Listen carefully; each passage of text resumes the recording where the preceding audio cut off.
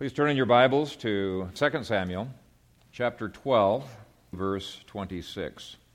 Hear the inerrant, inspired word of God, which was written for your profit. Now Joab fought against Rabbah of the people of Ammon and took the royal city. And Joab sent messengers to David and said, I have fought against Rabbah, and I have taken the city's water supply.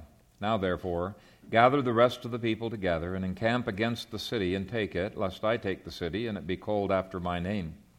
So David gathered all the people together and went to Rabbah, fought against it, and took it.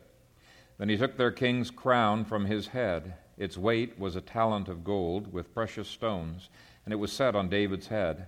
Also he brought out the spoil of the city in great abundance. And he brought out the people who were in it and put them to work with saws and iron picks and iron axes and made them cross over to the brickworks.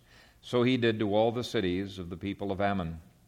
Then David and all the people returned to Jerusalem. Amen. Father, we thank you for your word. We pray that as we dig into it, that your anointing would be on my preaching, and that you would also quicken the word to our hearts with faith, that we might understand it and know how to apply it. In Jesus' name we pray. Amen.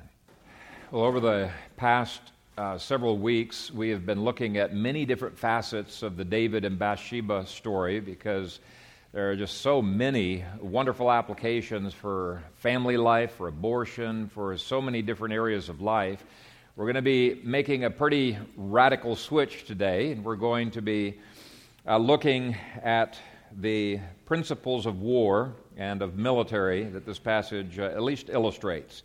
And lest you think that a theology of war is utterly irrelevant to your life, and lest you be tempted to tune out, I want to encourage you to think a little bit differently. The very fact that there are so many passages that God has inspired dealing with the military and war shows that God thinks it's important. And He's inspired it for your edification, and honestly, it does relate to your life every single day. And I think by the end of this sermon, you're going to be convinced that that is absolutely true. For example, based on 2009 statistics, which you can look at with a little bit of a grain of salt, but it depends on which department of the government you're looking at, but I downloaded the Analytical Perspectives book from the president's page, and he said 54% of the budget goes to the military. Then I looked at the Congress's page, and they said, no, it's 20% of the budget. In some years, it's 17% of the budget, but it doesn't matter. Either way, there is a lot of your money, your tax dollars are going to the military, and I think you have a vested interest in understanding it and how it is being used. By the way, just as a side note, the very fact that there is such incredibly diverse perspectives of how much is going to the military, I think is a beautiful illustration. 20% and 54%, give me a break. It's an illustration that statistics lie and liars use statistics. And I sometimes wonder if we really know at all how much is being spent in Washington, D.C. I mean, you remember when that initial, just very preliminary audit, a partial audit took place, and they discovered there was $16 trillion that nobody knew about that had been given to foreign banks. That didn't even appear on these books. And it just illustrates we got a lot of problems going on, major integrity issues in the government. But the subject I'm going to be talking about today is relevant, secondly, because not because it just impacts your pocketbook, but because our country's views on the military impact the families that we love, families in this congregation that we need to be voting for, praying for. Well, you can vote for them too. Trevor ought to run for office, I guess. But we need to be praying for them. It is tough to be in the military as our top brass become more and more unbiblical over time. And so I'm so grateful that there are Christians who are willing to be salt and light in the military, but it helps to inform our prayer life. It's relevant, thirdly, because war always tends to impact our liberties, and maybe more appropriately, the diminishing of our liberties.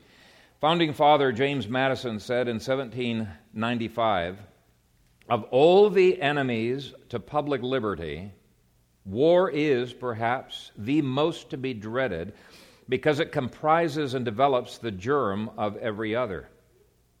War is the parent of armies. From these proceed debts and taxes, known instruments for bringing the many under the domination of the few. And then he lists a number of other bad things that can result, don't have to, but can result from a permanent army and permanent wars. And then he concludes, no nation could preserve its freedom in the midst of continual warfare. And I want you to take note of that last phrase, because we have been in a state of perpetual war during my entire lifetime and long before that. And so this is very relevant. Madison said, no nation could preserve its freedom in the midst of continual warfare. No nation.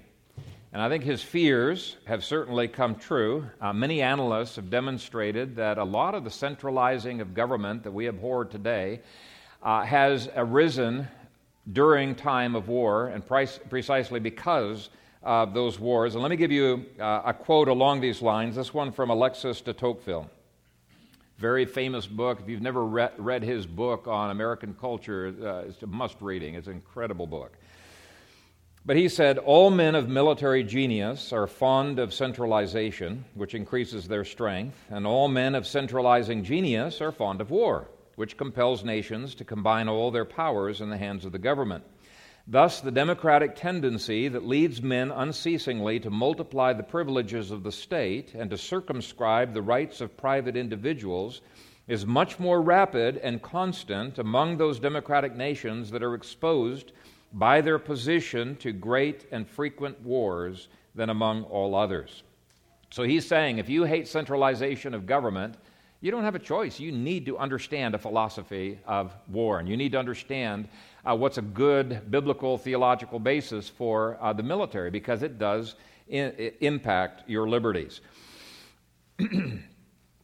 And by the way, Robert A. Nisbet, the friend of Ronald Reagan, he points out that he agreed with de Tocqueville, and he demonstrated, it's going to be hard in this sermon to condense everything down into a small space, but he said this principle that de Tocqueville talks about was perfectly illustrated in the presidencies of Jackson.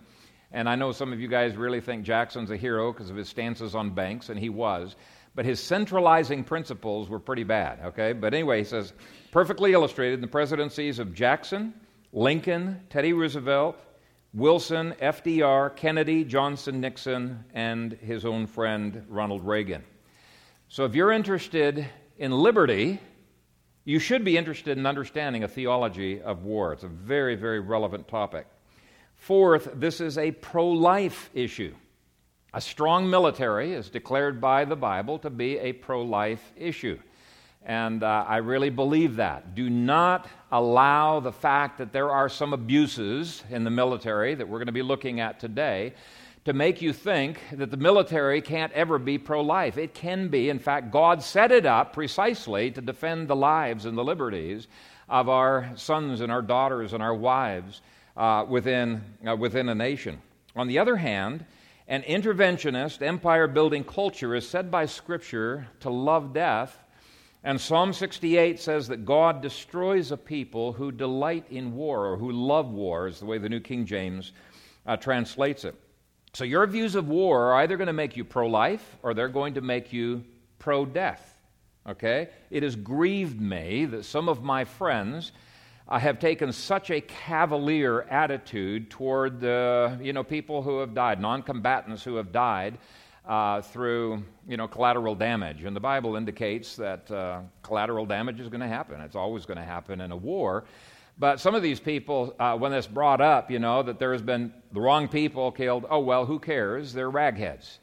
That is such a wrong attitude. In fact, I had to rebuke a friend down south who said, man, I can hardly wait to get to Iraq so I can kill some ragheads. That is not consistent with a biblical theology of war. And those are people that the collateral damage, men and women and children who are made in the image of God.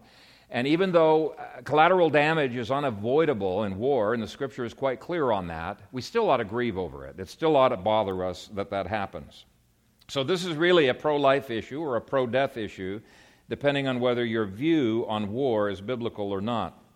Fifth, It is my belief that many of America's wars are not wars for our liberties. They are wars designed to enrich the pockets of special interests and international bankers. And this has certainly been true down through European history. I don't think there's anybody that questions the fact that this has gone on in European history. They tend to be skeptical about American wars. You know, we tend to have a blind eye to the economic incentives to war. But since these big corporations that push for war impact your lives, you need to understand the subject. And then lastly, the trajectory that America has been on since the Militia Act of 1903 that changed the control of militias from local to national, to the National Defense Act of 1916 and the Overman Act of 1918, which basically gave President Wilson unbelievable expansion of his powers over every aspect of American life, to a number of different other acts that have followed since then. There has been a trajectory away from local authority and self-reliance to national authority and total dependence, away from self-protection within our neighborhoods to a police state that says, you don't need to protect yourself, that's what we're here for. You know, they want to take away your arms, okay? It's been a trajectory away from limited government to expansive government, from liberty to tyranny, and all of those acts have in some way been related to war. Virtually everything that you groan over in our nation was in some way connected to war. And emergencies and threats and wars are always what tyrants use to take away liberties. And they say, you know, it's just temporary while we're dealing with this problem, but we never seem to get those liberties back again. And so I hope to demonstrate these and other things this morning by linking Psalm 21, which was written right during this period of time, together with this passage. This passage illustrates it. Psalm 21 teaches it. In fact, you could just write in your margins of your Bible Psalm 21. But in any case, you just simply cannot ignore the subject. And if you want a fantastic introduction, it's probably the best little introductory book I've seen to a biblical theology of war. It's Joel McDermott's book, The Bible and War in America, A Biblical View of an American Obsession. I think it's absolutely must-reading. Now, as a background to this passage, let me just mention that the first 25 verses of this chapter and Psalm 21 both indicate how important it is for the nation's leadership to be in a right relationship with God, or things can get messed up, and for the people themselves to not be trusting the state, but to be putting their trust in God. Now, just think about it this way. If a Christian like David can use the military to do away with people that he does not want, like Uriah, and if a military officer like Joab could go along with David's unconstitutional requests, it's not a far stretch to say that it can happen in pagan America that has drifted so far away from God. Those who think we just need to trust our elected officials to govern wisely need to read history. Whether you're talking about ancient history or modern history, there is not a trace of evidence that we should trust the civil government to always act appropriately. Over and over, militaries have been used to support selfish, tyrannical causes, and that's why David says, do not put your trust in princes. It's just an absolute statement, and it's an absolute statement that all of our founding fathers took very seriously, even in the way that they constructed the Constitution. Instead, in Psalm 21, verse 8, David said, for the king trusts in the Lord. So even though I'm going to be not talking a lot about this first point, it is absolutely foundational.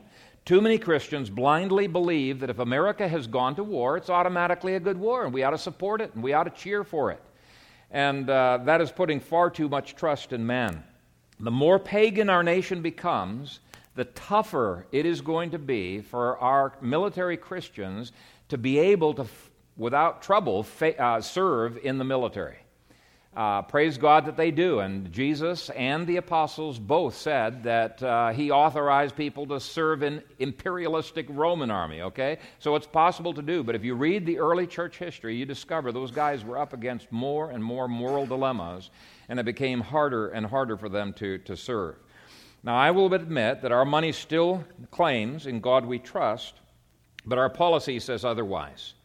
Why was it that our country was set up without a standing army and with the militias being much more controlled at the local level? Well, it was in part because they simply did not trust the national government, and that was when the national government was pretty good. I mean, we'd be delighted to have the kind of national government that they had back then.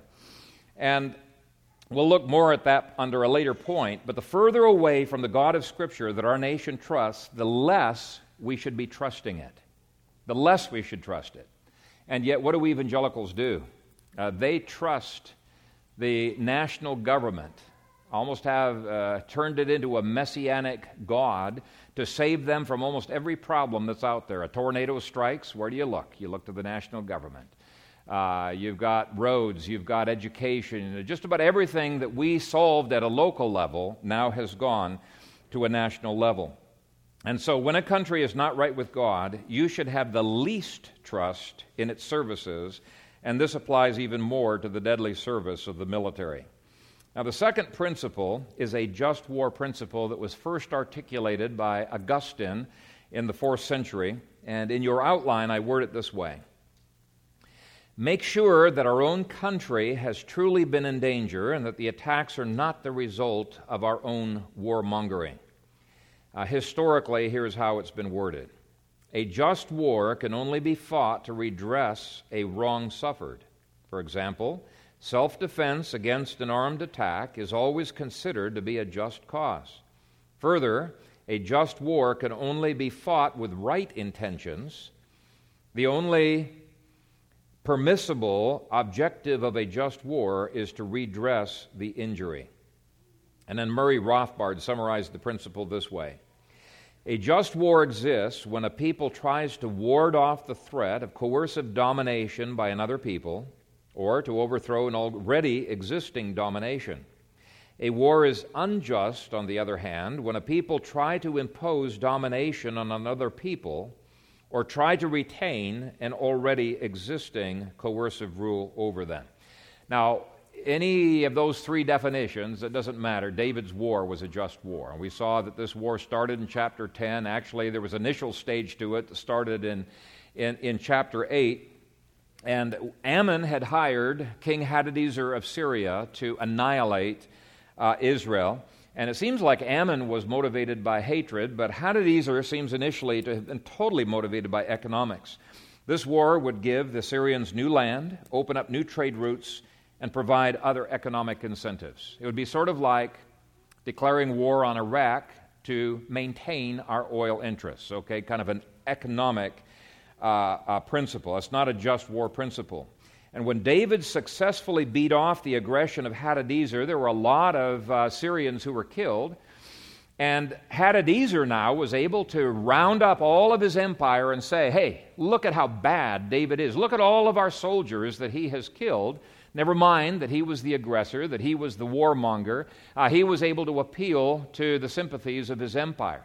But because he was the aggressor, Scripture would say this is not a just war principle. Certainly for Ammon, it was not a just war principle, since their intent was to destroy Israel. Psalm 21, verse 11, says that the Ammonites had devised a plot or a conspiracy that they were not able to fulfill, but it was a plot really to destroy Israel, to annihilate them. And since I've already dealt with the genocide in chapter 10, I won't deal with it today. But I bring it up because even though Joab was now taking the war into another country, over the borders, just like General Douglas MacArthur wanted to take it into China, it's still considered a defensive warfare, according to Deuteronomy chapter 20. When Ammon sought to invade Israel, it was perfectly justifiable for David to go after Ammon until the king was dead, until Ammon was in a position where they were no longer a threat to David. But most of the countries we have invaded in my lifetime would not fit into the Bible's description of a just war just on that principle alone. Point 3, I think I've demonstrated in the previous sermon that our current commander-in-chief is not a natural-born citizen, like both Constitution and Bible say that he should be. Joab and David were, and let's read verses 26 and 27.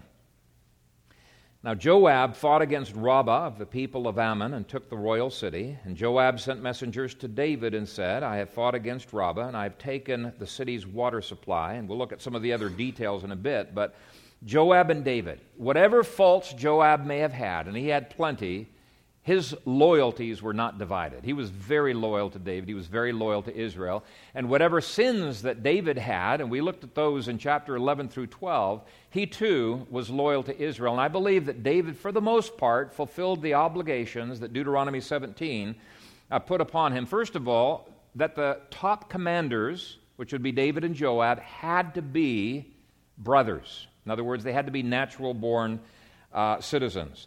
And then Deuteronomy 20 adds that all officers and chaplains had to at least, even if they weren't natural-born citizens, they had to at least be committed to the Scriptures. But there were 3 other provisions in Deuteronomy 17 that David only partially fulfilled. Deuteronomy 17 said those kings could not multiply to themselves horses, wives, or gold. And you might think, well, those are quite widely separated things, but they really all dealt with the same issue, that it's so easy for all 3 of those things to make for divided loyalties. And I think the horses are pretty obvious, because in the ancient world, those were used for going into enemy territory, for expanding the empire. For the most part, I think David was, perfectly in fulfillment of this. His son Solomon was not, but he was. And then the next one was wives. Wives were often multiplied in order to build alliances with a pagan nation. And this too could divide the loyalties of the country, because you could ask, is he going to be more loyal to our country, or is he going to be more loyal to the country of his wife? Now David only messed up with one wife. It was Maacah, who was the daughter of the king of Geshur, but Solomon was a total fail on that principle. And then massive amounts of money could make a king think globally and independently of his own country. As Cicero worded it, the sinews of war are infinite money. And later we're going to be seeing that David perfectly followed the law of God in the way in which he distributed all of the reparations of money. He did not hoard them to himself. But the point is, there is always a danger if there are divided loyalties to the commander in chief. And because I preached on that, I won't deal with it anymore. 4th principle, make sure that you attack the true source of the trouble rather than constantly responding to attacks on the periphery. Obviously, there were a lot of cities that were involved in this war, and David's going to deal with them in chapter 31. But David was not intent at simply holding the line at his border. Some people misinterpret defensive warfare as if it means, and I've heard so many people say this, that you only have your armies within your borders. That's absolutely nuts. In fact, it's the exact opposite of what our founding fathers believed the army was for. It was for taking the war to others. You don't want to police your own nation. So the law of God was quite clear that you could take the war way beyond your borders. Deuteronomy 20 said, when you engage in war with a city very far from you. Okay, so they're taking their armies to nations that aren't even on the borders of Israel. So my point is that David and Joab were perfectly justified when Joab was being sent deep into enemy territory. In fact, take a look at chapter 11, just so you can see that David authorized this. Chapter 11, verse 1, it happened in the spring of the year, at the time when the kings go out to battle, that David sent Joab and his servants with him and all Israel, and they destroyed the people of Ammon and besieged Rabbah. Well, that war has been going on for 2 years now, if you take this chapter 12 as if it's in sequence, which I do. I think it's perfectly in sequence. And Joab has been commissioned to go deep into enemy territory, and General Douglas MacArthur says you absolutely have to be willing to do that to deal effectively with aggressor nations. You can't perpetually hold the line at your border or at some artificial line like we did in Korea or in Vietnam. He wanted to drop bombs on China because China was the real troublemaker behind all of the messes in Korea and Vietnam. Now, if David had taken that stance that some people take, you can't go into other countries, then he'd still be at war with the empire of Syria. It was because he was willing to take the war to them that they were willing to back off in chapter 10. And the war was over fairly quickly. And that's how you deal with ants. You don't just constantly be killing one ant after another. You go after the queen ant in the nest. And sometimes we have done that, sometimes we have not. Sometimes all we've done is messed around with the ants and got the ants angry, right? But it's going after the enemy that some defensive war people say, no, you can't do that. And I say, no, absolutely you can. You're going to hand tie the army if you don't. And you'll have to keep in mind the distinctions I made in a previous sermon between preemptive warfare, which the Bible allows, and preventive warfare, which the Bible does not allow for. Just war theory keeps both of those distinctions in mind.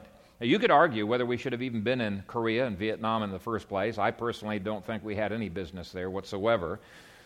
But if we were going to fight those wars, the president should have authorized us to go after the Chinese who were behind all the warfare. And I think that strategy of General Douglas MacArthur would have saved all kinds of American lives. And that's exactly what Psalm 21 authorized David to do by God's inspiration. Let me read verses 8 through 12 of that psalm. Your hand will find all your enemies. Your right hand will find those who hate you. You shall make them as a fiery oven in the time of your anger. The Lord shall swallow them up in his wrath, and the fire shall devour them. Their offspring you shall destroy from the earth, and their descendants from among the sons of men. For they intended evil against you. They devised a plot which they are not able to perform. Therefore you will make them turn their back. You will make ready your arrows on your string toward their faces. Now, modern Americans, a lot of them anyway, don't like either points 2 or point 4. Point 2 basically is saying you ought to try to avoid war if at all possible. You ought to hate war. And we've seen in previous chapters that David did not glorify in war, and I've mentioned before that some of the best generals in American history hated war. Okay? Psalm 68, verse 30 says, God scatters people who love war. So we shouldn't love war, and we shouldn't love violence. That's point number 2, but you got to balance that with point 4. If they're coming after you, you are perfectly authorized in going into their country and laying waste to their country. God allows an offensive war in that situation. In fact, the best defense sometimes is an aggressive offense where it makes sure that they do not have another chance to attack us. Point 5 is closely related to this, and it says to make sure to be strategic and to use the best means of bringing surrender, and sometimes that can be a rather devastating means. I'm not one of those who believes that nuclear warfare is automatically disqualified by just war principles. There's people on both sides of that question. I happen to believe that nuclear war can be the most efficient and take the least number of lives. I think it can be perfectly justified on a just war principle. But when rightly used, and we'll get at that in a bit, but let's read verse 27. And Joab sent messengers to David and said, I have fought against Rabbah, and I have taken the city's water supply. Without water, the city would not be able to last for more than a couple of days. And so if David was going to be on the scene, he needed to get there very quickly. Capturing the water supply put a quick end to the war because all of the people would start dying from lack of water. All of the people would. And that's where people say, whoa, that's not a just war. Innocents are going to be suffering. Children are going to be suffering. You cannot allow that kind of an activity. And I said, no, Deuteronomy 20 is quite clear that can be a just war principle. There are some people who have used the same logic to oppose the dropping of the bombs on Hiroshima and Nagasaki because so many innocent people were killed. Now, that one is a bit more sticky. I think there's lots of room for disagreement on that point. But interestingly, there have been some Japanese who strongly disagree with the idea that bomb should never have been dropped. I read a Japanese historian who said that was the best thing to happen to Japan because if they had not dropped those bombs, they probably would have kept on fighting to the last man, and there would have been far, far more Japanese who would have died as a result of that. And I'm not going to debate here whether we should have dropped it on those two cities or dropped it elsewhere. I just want to point out that just war principles speak of using the least amount of force to win the victory, but that can be a devastating amount of force, right? To be strategic. In some passages in Judges, it meant assassinating the leader of that country. That could be a very efficient, very speedy way of stopping that country's attacks. In other scriptures, like here, it can mean not just destroying the army at your border, but then going after the capital city. And the bottom line is that it's biblical to be efficient rather than dragging wars out forever, as has sometimes been done because of the political restrictions. But you can disagree with me. I can certainly understand disagreements on this point. Sixth, make sure that this war is truly in the interests of the whole nation. Now, that was implied in point number 2. But if you look at verses 28 through 29, it allows the whole people the opportunity to join or to vote with their feet and to not join in this battle. Now, therefore, gather the rest of the people together and encamp against the city and take it, lest I take the city and it be called after my name. So David gathered all the people together and went to Rabbah, fought against it, and took it. Now, we've already seen in a previous sermon the how of how David consistently gathered all the people when he went to war. David got the consent of the tribal leaders in this war, and that was not hard on this particular war. With the attempt at annihilation through the coalition of Moab, Ammon, and Syria in chapter 8, and then the Ammonite-Syrian coalition in chapter 10, man, all of the people were for this war. It wasn't hard for David to gather the people together on that. But the point I'm making is that every time David called all Israel together, he got the approval of the leaders of each tribe and the leaders of each of the local militias. The Bible allowed local militias to opt out. And more to the point, Numbers mandated that when you called all the people together for war, they had to each fight under the standard of their family, which would be the county level, and those militias would fight under the standard of their tribe, which would be on the state level. This was kind of a check and balance that kept the war machine from simply being a war machine to serve the interests of the king. So there's a lot that's implied in the phrase, the rest of the people in verse 28, all the people in verse 29. All the way up through the war between the states, America did something similar. But Lincoln and those who followed after him used the draft, and they more and more began to try to move things toward an amalgamation to disintegrate the loyalties of soldiers to their local jurisdictions. They tried to evaporate those loyalties and make the loyalties simply to the national government. And that centralization of the military has been so successful that the states have zero say in wars. Now, the Constitution says they should, but really, effectively, they don't.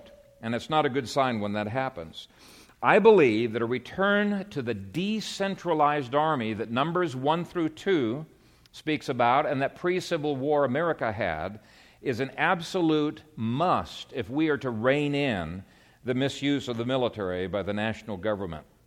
The seventh principle that our founding fathers held to, and that you can see in verse 28, is to make sure that it isn't simply the professional soldiers who are armed and ready for battle. Now, the Bible assumes there's going to be some professionals always, okay? But I want you to notice in verse 28 that David does not have to arm the people.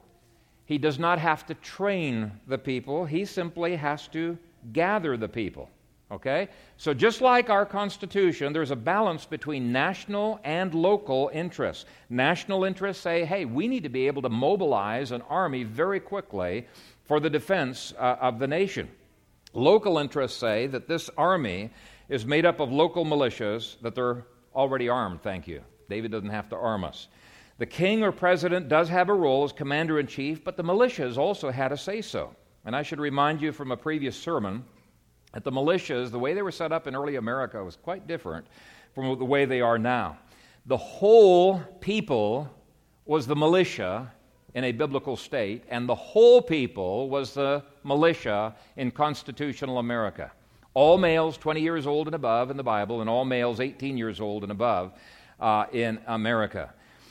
And if America would return to having no standing army, have local militias that drill from time to time under local leaders, ready themselves for combat, I think it would be a perfect check and balance to the Marxists in our nation who want to disarm the citizens and who want the professionals to police the nation. And that may actually not be too far off if Obama gets his way.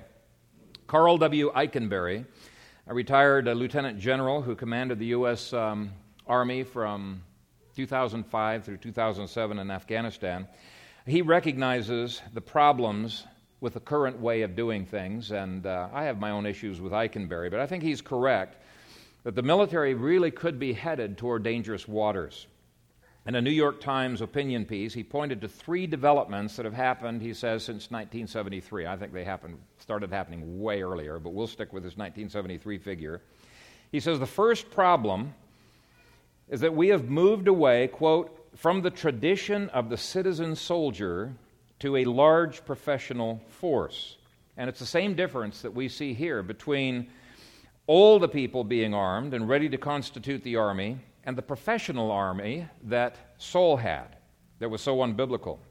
Now, I don't agree with Eikenberry's solution. He believes in an absolute mandated draft of everybody. But I think he is correct that there's a growing distance between military and people. Eikenberry goes on to say, in 1776, Samuel Adams warned of the dangers inherent in such an arrangement.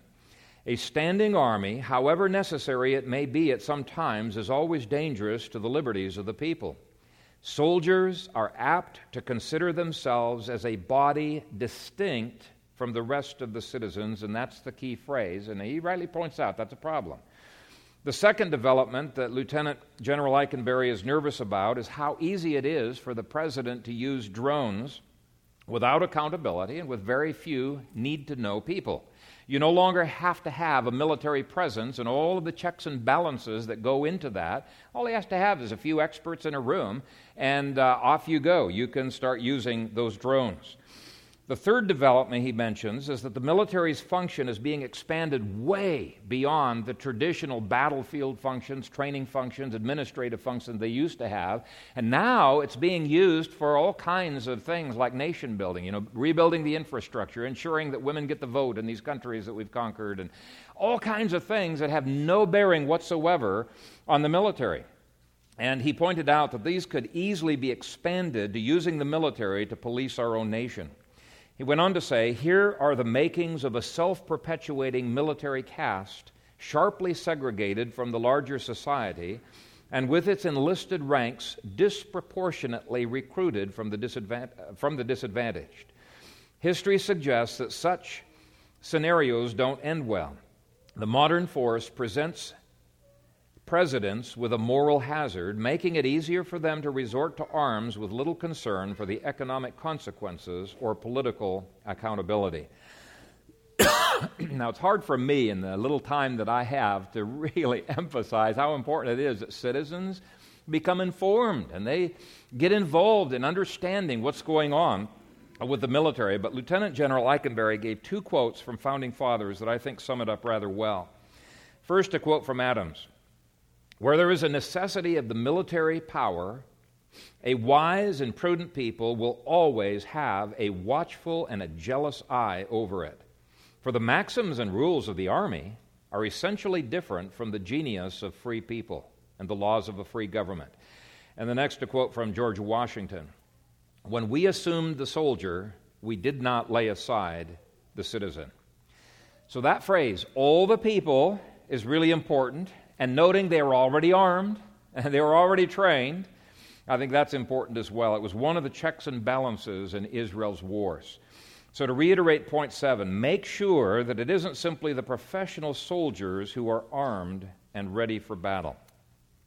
But point 8 is yet another principle of war that our nation has been violating. We engage in unconstitutional wars, and then we engage in rebuilding up what we have torn down, and then we police the nation forever, and all three phases of those wars are enormously costly to America. We're the ones who have to pay for that. In biblical wars, the enemy paid for it all. Okay, every bit of it. That is, if you won the war. If you didn't win the war, then you're really toast. But Israel's citizens, they didn't have taxation that could pay for endless wars. Instead, verse 30 speaks of spoil, and verse 31 speaks of ongoing indentured servitude until that war debt is paid off. First of all, the spoil. Take a look at verse 30. Then he took their king's crown from his head. Its weight was a talent of gold with precious stones, and it was set on David's head. Also he brought out the spoil of the city in great abundance.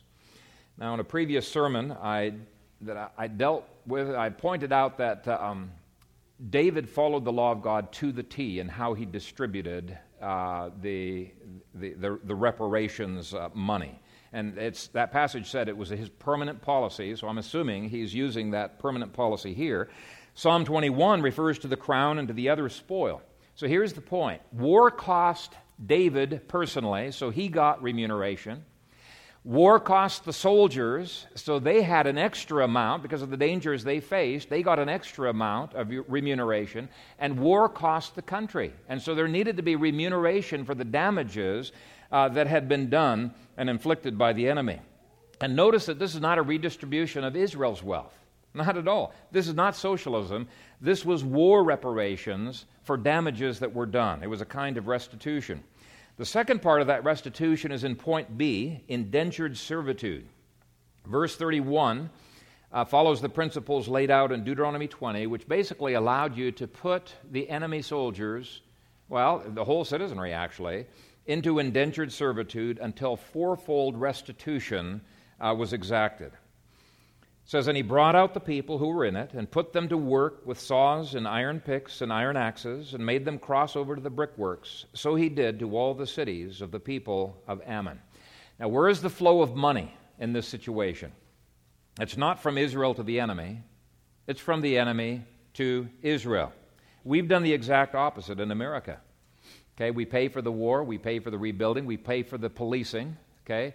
It's we citizens who end up paying for everything. There is no restitution on our policies to America, if indeed America's been hurt. On some wars, I'm just totally skeptical America's been hurt at all, that there need to be reparations. But the flow of the money in our countries is often to the enemy, but also it's to the big corporations that are making a killing from all three stages of every recent war. And this is what is known as the military-industrial complex, and it's something I think you need to become aware of. It's a massive money-making venture for private corporations. There's nothing wrong with making money on war, but when you see how it's set up, I think it is wrong. Their connection to the Iron Triangle in Washington, D.C. almost guarantees that America will always be in a perpetual state of war. Almost guarantees it. Business demands it. The whole way the Iron Triangle works demands it. Huge motivation for them to promote endless war. And so this principle is simply insisting, hey, if we're going to pay for a war, make sure that the enemy pays restitution. Principle 9 is to make sure you press for full victory. Verse 31 was not just satisfied with defeating one city and showing we can do it, flexing your muscles and say, boy, don't try that again, we can show that we can do it. It says, so he did to all the cities of the people of Ammon. He made sure Ammon would never be a threat again. It was a full victory that he pressed for. So you're not just teaching a lesson, you're not just defending some arbitrary line. As General Douglas MacArthur said, there is no substitute for victory. 10th point is, don't become a perpetual war machine with a standing army. Verse 31 ends by saying, "Then David and all the people returned to Jerusalem." What happened after that? Well, after the debriefings, the division of plunder, other administrative functions, they went back to their farms. You keep reading in chapters 13 and 14, you see even Joab went back to his farm. Why? Because there was no standing army. Numbers did not allow for a standing army. Okay, and this principle was built right into our Constitution. While the Navy was a standing Navy, and it had to be just by the nature of a Navy, and the same was true in the ancient world, the Army was not, because it was feared that unlike the Navy, the Army could be used to police the nation's own citizens. The Navy wasn't as much of a threat to your own nation, but the Army definitely could be. And we saw in 1 Samuel that tyrant Saul did exactly that. He had far more spies amongst his own people than he had in other countries. He had his army engaging in work within his own country that basically 1 Samuel 8 says was unconstitutional, was tyrannical. So Article 1, Section 8, Clause 12 of our Constitution says this: "The Congress shall have power to raise and support armies, but no appropriation of money to that use shall be for a longer term than 2 years." Now, obviously, this has had different interpretations, but historically, this ability to occasionally raise an army and the funding for 2 years has been interpreted to mean no standing army. In the Heritage Guide to the Constitution, which was edited by Edwin Meese III, he was the former Attorney General under Ronald Reagan, the first comments under this section of the Constitution say this: "For most Americans after the Revolution, a standing army was one of the most dangerous threats to liberty. In thinking about the potential dangers of a standing army, the founding generation had before them the precedents of Rome and England. In the first case, Julius Caesar marched his provincial army into Rome, overthrowing the power of the Senate, destroying the Republic, and laying the foundation of empire. In the second, Cromwell used the army to abolish Parliament and to rule as dictator. In addition, in the period leading up to the Revolution, the British Crown had forced the American colonists to quarter and otherwise support its troops, which the colonists saw as nothing more than an army of occupation." So they hated the idea of a standing army. But we in the 21st century, we have swum so long and so continuously in the waters of a war state, it just seems natural to us, and our founding fathers' concerns don't compute in our heads. We think, man, they must have been paranoid back then.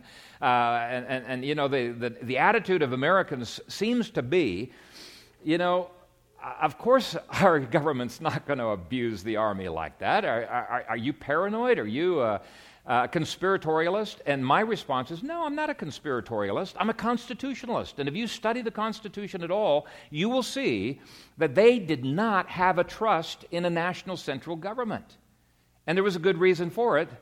Even the unbelievers amongst them believed in total depravity.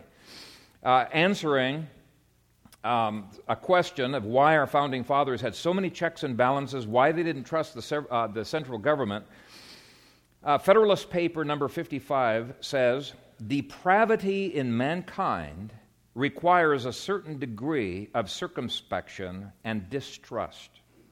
There you have it. Once the war is over, the army needs to go back to Jerusalem and disband. Why? Because we don't trust a permanent army.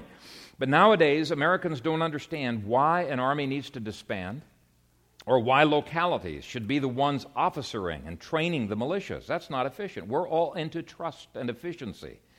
Okay, but our founding fathers knew from experience that it's dangerous to let wars go on too long because it's dangerous to allow an army to become a professional, centralized, permanent army.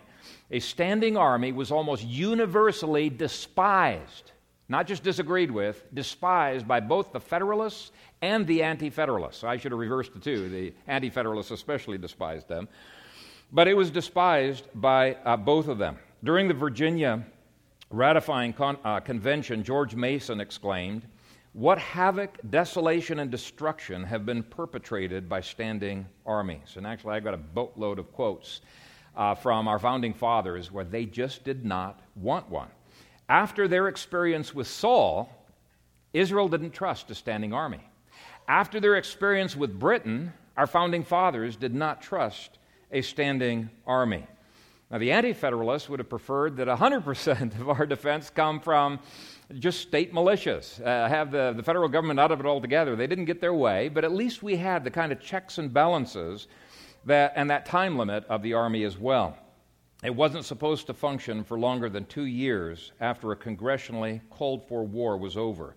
But after World War I, we started the process of slowly turning our nation into a permanent war machine. And you'll get just a tiny hint of the change in philosophy if you keep these figures in your mind. Prior to the Civil War, the Army never exceeded 16,000 soldiers during peacetime. And after the Civil War, it was immediately reduced back down, a little bit higher, but down to 25,000, much to Sherman's disgust. I think Sherman wanted to have a large standing army. But it stayed small. That was no longer true after World War I. Once the war was done, there was no downsizing like David did. The size of the army remained at 298,000 active soldiers and 400,000 reserves in the National Guard. Now, that's a rather startling change, and it shows a complete reversal of the old constitutional principles. Now, here's the problem. You got a war state all of a sudden. When you add a welfare state to a war state, you've got a huge recipe for the kind of robbing of our liberties that's been going on. A slogan that was popularized by George Sewell in the 1920s was, "We planned for war, why not in peace?" And so what it was a cry to replace local sovereignty with national central planning through elitist experts. Now think about that. If your planning during time of peace is as thorough as your planning during time of war, you're not going to have a lot of liberties. It's going to be a pretty complete, just ask military people if they're free. They've sold themselves into indentured servitude. They can't just do anything that they want. There are limits. But if you've got that kind of planning during time of peace, you can see the problem that arises. And I think that they have largely succeeded in making the transition complete. Where did all of that start? It started with a standing army that did not disband as soon as the conflict was over, and it was not just here in America. British historian A.J.P. Taylor says the same thing happened after World War I in Britain. And these are remarkable words. Just imagine if America had these kind of liberties that I'm going to read about. They did before World War I, but listen to this. This is just amazing. Until August 1914, a sensible, law-abiding Englishman could pass through life and hardly notice the existence of the state beyond the post office and the policeman. He could travel abroad or leave his country forever without a passport or any sort of official permission. He could exchange his money without restriction or limit. He could buy goods from any country in the world on the same terms that he bought goods at home. For that matter, a foreigner could spend his life in the country without permit and without informing the police. All this was changed by the impact of the Great War. The state established a hold over its citizens, which, though relaxed in peacetime, was never to be removed, and which the Second World War was again to increase. The history of the English people and the English state merged for the first time. Now, if this all seems foreign to you, you just need to read more history and read the right history books, right? When you start reading history, you're going to be amazed at what we have put up with, all the liberties that we have lost. When you read just a few of the Founding Fathers' public writings, you're going to begin longing for the liberties they took for granted in our nation, and that were protected by the Constitution and by the Bill of Rights, which actually is probably more appropriately called a Bill of Restrictions on the national government. That's what it was intended to be. And it'll perhaps motivate you to pray for our country, to pray for our military men. Now, let me give you a couple more quotes to illustrate this last point. James Berg said in 1774, "A standing army in times of peace is one of the most hurtful and most dangerous of abuses." Now, if you've been brainwashed by our modern media, you're going to be skeptical about that statement. So that just can't possibly be true. but it was the universal viewpoint in 1776. It was the universal viewpoint amongst Americans. Let me repeat that quote from 1774. A standing army in times of peace is one of the most hurtful and most dangerous of abuses. Sam Adams said that a standing army, quote, is always dangerous to the liberties of the people. And I want to read the full context of that quote because I think it illustrates points 6, 7, and 10 so well. In 1776, letter to James Warren, Sam Adams said this: a standing army, however necessary it may be at some times, is always dangerous to the liberties of the people. Soldiers are apt to consider themselves as a body distinct from the rest of the citizens. They have their arms always in their hands. Their rules and their discipline is severe. They soon become attached to their officers and disposed to yield implicit obedience to their commands. Such a power should be watched with a jealous eye. I have a good opinion of the principal officers of our army. I esteem them as patriots as well as soldiers. But if this war continues, as it may for years to come, we know not who may succeed them.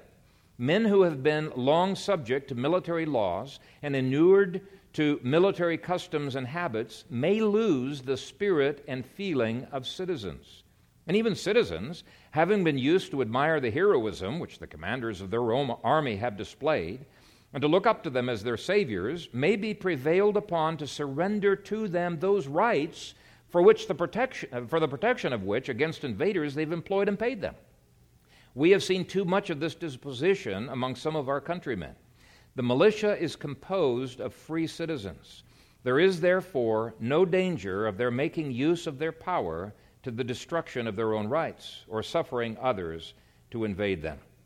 And if you're interested in more details of the relationship biblically between those local militias and the state and the national ones and the checks and balances and what are the limits to which we can resist tyranny and what are the permissions that we have, there was 2 sermons. I think it was on 1 Samuel chapter 23. You can take a look at that.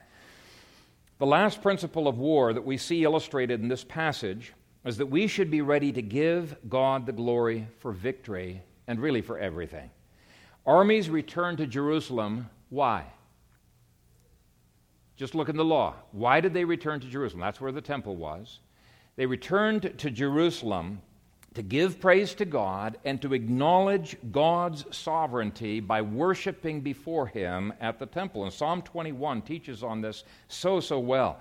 David gave glory to God for the crown that was put upon his head. He said, "You set a crown of pure gold upon his head." In fact, ultimately, that psalm is pointing to the Lord Jesus Christ as the ultimate David, the King of Kings and Lord of Lords. And I think we do a disservice to Christ and the gospel when we think that the gospel only applies individually, that it has no application to culture.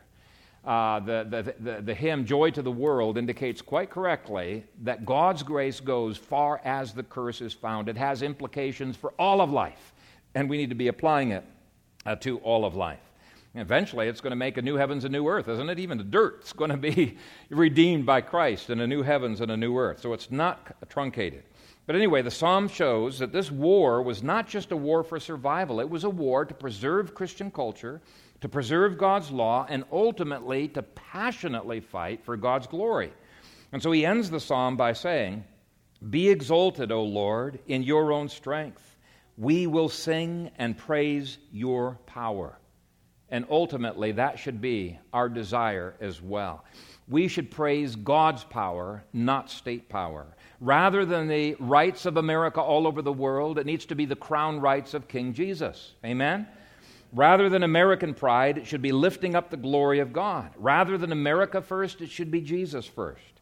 Rather than seeing the Constitution and the treaties as the highest law of the land, written right into, the Constitution, Article 7, of the Bill of Rights, and the implication of the last article of the Constitution says, what's the first governing document? It's the Declaration of Independence. You take those two together, it's quite clear that the Constitution says God's law is the highest law of the land, and it nullifies all contradictory laws to the contrary, which means Roe v. Wade is nullified and should be considered nullified by all national and local magistrates.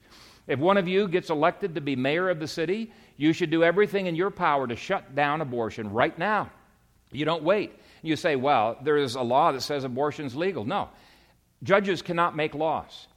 That is null and void right from the start. Even constitutionally, it's null and void. But from biblical law, it certainly is. Rather than itching to start another war, we should be like David and long for peace and work for peace. But on the other hand, if the enemy truly attacks us, then we should be willing to fight and to lay down our lives to defend the liberties of our families and of our fellow citizens. We need to be willing to be as tough as Deuteronomy 20 says that we're allowed to be tough on another nation. We can't have this wimpy approach to warfare. And I believe, by the way, this is why God put men as chief magistrates, as the king of a nation, as the president of a nation. This is why God has allowed only men to fight in battle. Women weren't designed to do that. They were designed to be nurturers. They weren't designed to take the kind of aggressive actions that biblical theology of war requires men to take during times of war. Tough decisions that need to be made. And our denomination's taken a strong stand of not having women in combat. By the way, we've already had that stand, but we're strengthening that stand because the draft is something that could be looming, a draft of women. And so if our whole denomination takes this stand that we believe that this is contrary to the law of God, you've got something to say to the government, sorry, it's against our religion, and it's been against our religion long before this draft came up. Okay, so that's the whole purpose of that. But in conclusion, I would say don't ignore what the Bible says about war. It's a critical subject, and I think this little passage, even though it doesn't illustrate all of the principles of just war, I think it beautifully illustrates at least some of the key ones. So may each of us use the information that we have gained this morning to promote liberty and to downsize government. Amen. Father God, we come to you thankful that you are indeed King of Kings and Lord of Lords, and that kingdoms and nations cannot get away with violating your laws. And we're seeing the fruits of the violations of your laws over the last 100 years. We pray, Father, that you would raise up people who would point to the liberties that we could have, that would point to the unconstitutional things that are happening, and, Father, who would restore this nation.